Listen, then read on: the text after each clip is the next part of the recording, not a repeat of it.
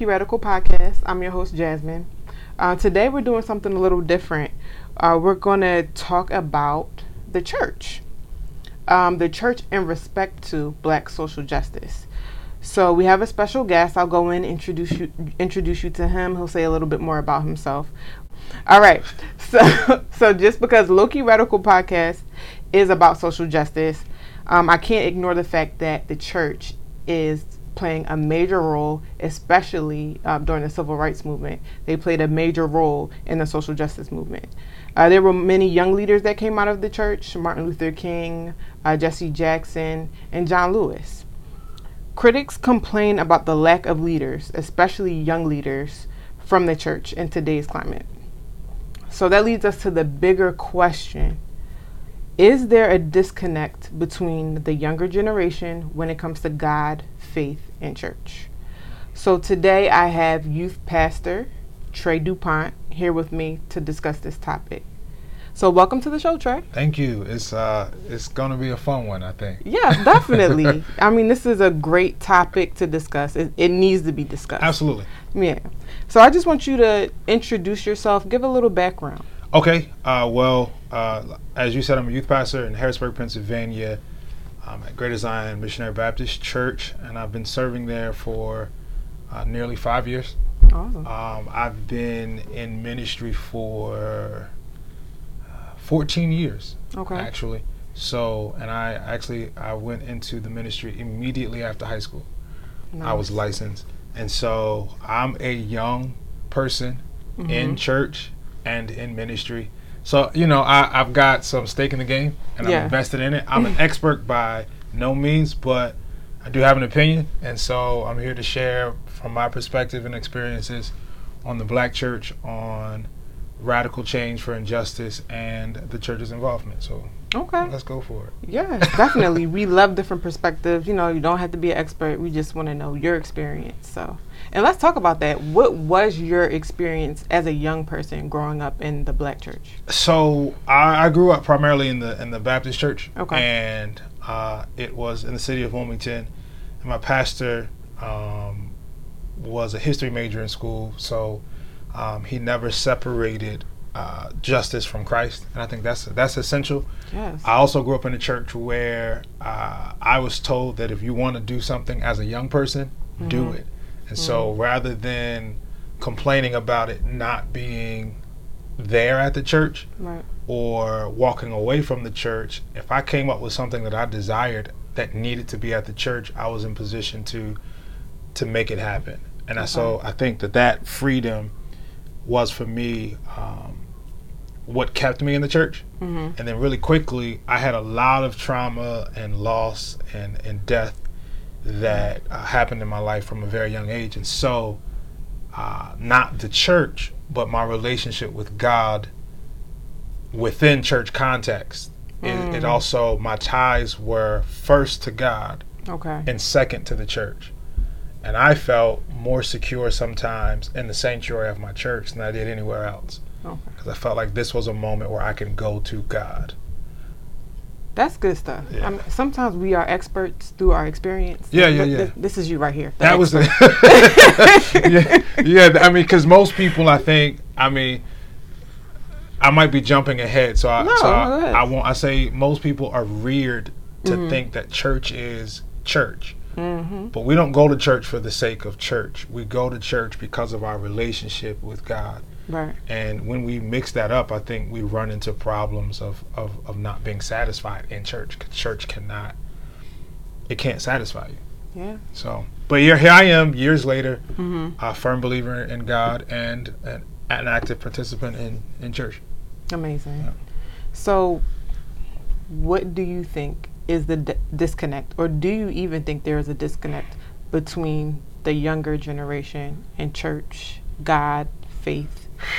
I do, but I think it's a complex response. I think as a youth pastor, I deal with young people who are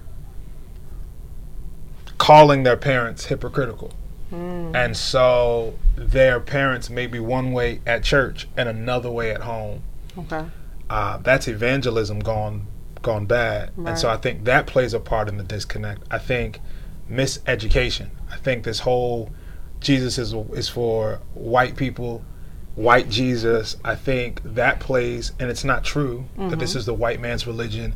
Right. That plays a part in uneducated, unshaped minds.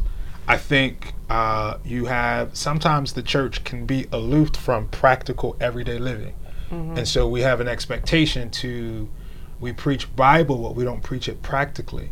And so tell me how to do what you said I should be doing is what sometimes goes lacking in the church. And so we'll preach fire and hell, but you don't teach me how to live. Yeah. And so you tell me what not to do, but you don't tell me what I can do. And I think that plays to it. So I think there's so many caveats, and then I think we're trained. We are conditioned to love church and not God. Yes. We can do church, but we don't know the Bible. And that's another reason why the 1825 is like, wait, church isn't even a real thing. Like, why am I wasting my time going to a church and I don't even know the God I'm going to see? That's so true. So I guess that's a high level answer overall of why I think, yes, I think there's a disconnect, and I think there are several reasons for it. Okay. Yeah. So what do you do differently, I guess, with the youth you have, with bringing in youth? Like, what do you do differently, and what do you think others can do differently? What plan can we have to bring that younger generation in so we can get this leadership that we so need? That's a great question. I think it's a great question. I know what I am doing and what I could be doing more, but I try to be honest about living, about temptation, about Bible, and I'm not a big programmer. So I don't have Easter recitations. I don't have Christmas programs. I'm not doing a whole lot of things to try to gimmicks to get people in. I believe in the model of Jesus by making disciples. And I think that we make a mistake when we think that young people are not people. And I think what we have to give them is the gospel. We have to tailor the gospel in a way that can be received, and that is practical and applicable, but it's the gospel. When Jesus called his disciples, he called them away from some things and told them, this is not a cakewalk. Like, if you're going to follow me, there has to be some denial, and there is a cross. and I think young people especially, and you know, because I'm young, I like to think I'm young, I'd rather you be real with me and be authentic with me. It's important. Don't bait and switch me. And I think the church, not in its entirety, people, but sometimes we are guilty of baiting and switching. And we tell people everything's going to be perfect. And then they come to church, not to Christ, but to church thinking everything would be perfect. And we're like, oh, well, you know, you just got to go through some things. I don't think that's the healthy way. So for me, what do? I try to be practical. I try to be biblical. I try to be relatable and honest. That's my answer. That's good. A long That's answer, good. Jasmine. Listen, we need it. That's the leadership that we're talking about, and that's going to create other leaders that need to hear from you. We all need to hear from you, and even older folks need to hear it so that they can instill that wisdom into other young people, because like you said, they need to see that example. They need the mentorship, and I think that's definitely lacking on our part. Like, we like to blame the younger generation, young people, but it falls on us too. You said we like to blame the young people. I'm so glad you said that, because I don't know if you grew up like this. I did. Do as I say, not as I do. And that mentality is so off, and it's not biblical. Right. And I think we have to model the behavior we want to see, parents or otherwise. Parents, pastors, preachers, teachers, Sunday school teachers. Model the behavior you want to see, and don't demand young people to live for Christ and you can't do it. Because I can go on a tangent with that, but I think that's what we have to model that behavior. And so if I'm expecting you to be serious with Christ, it's, you aren't saved by what you do not do, and you are not saved by what you do. Salvation is a matter of your heart and your soul. And those things, those fruit that come after the acceptance of Jesus Christ, will come when we are teaching appropriately. And I don't think we've always done that. But there are some churches and some pastors and preachers and teachers who are diligent to the text. Mm-hmm. They just may not be relatable. And you can be relatable without grabbing. You don't have to steal WAP and put it into your sermon to be relatable. Right. Right. But Right. all right, I'm done before I get in trouble. No, I mean, you made a good point, especially in the beginning when you said, it's about the modeling, being that example. And, I was blessed to have parents who, did what the Bible said do, and they were that example for me and my siblings in the household. It was even to the point where, I would go to other households and see adults not necessarily acting how the Bible says act or how they say that they should act in church. Like, there'll be one way in church and then one way at home. And I'm like, this is real? Like, this is what happens? This is life. Yeah. So I was kind of like very shielded from that. But that's very important that you said that, because a lot of young people, they're like, you in church praising God on Sunday, but then, all the other days of the week, you're cussing me out or, doing whatever. So that's a good point to bring up. Definitely. Yep.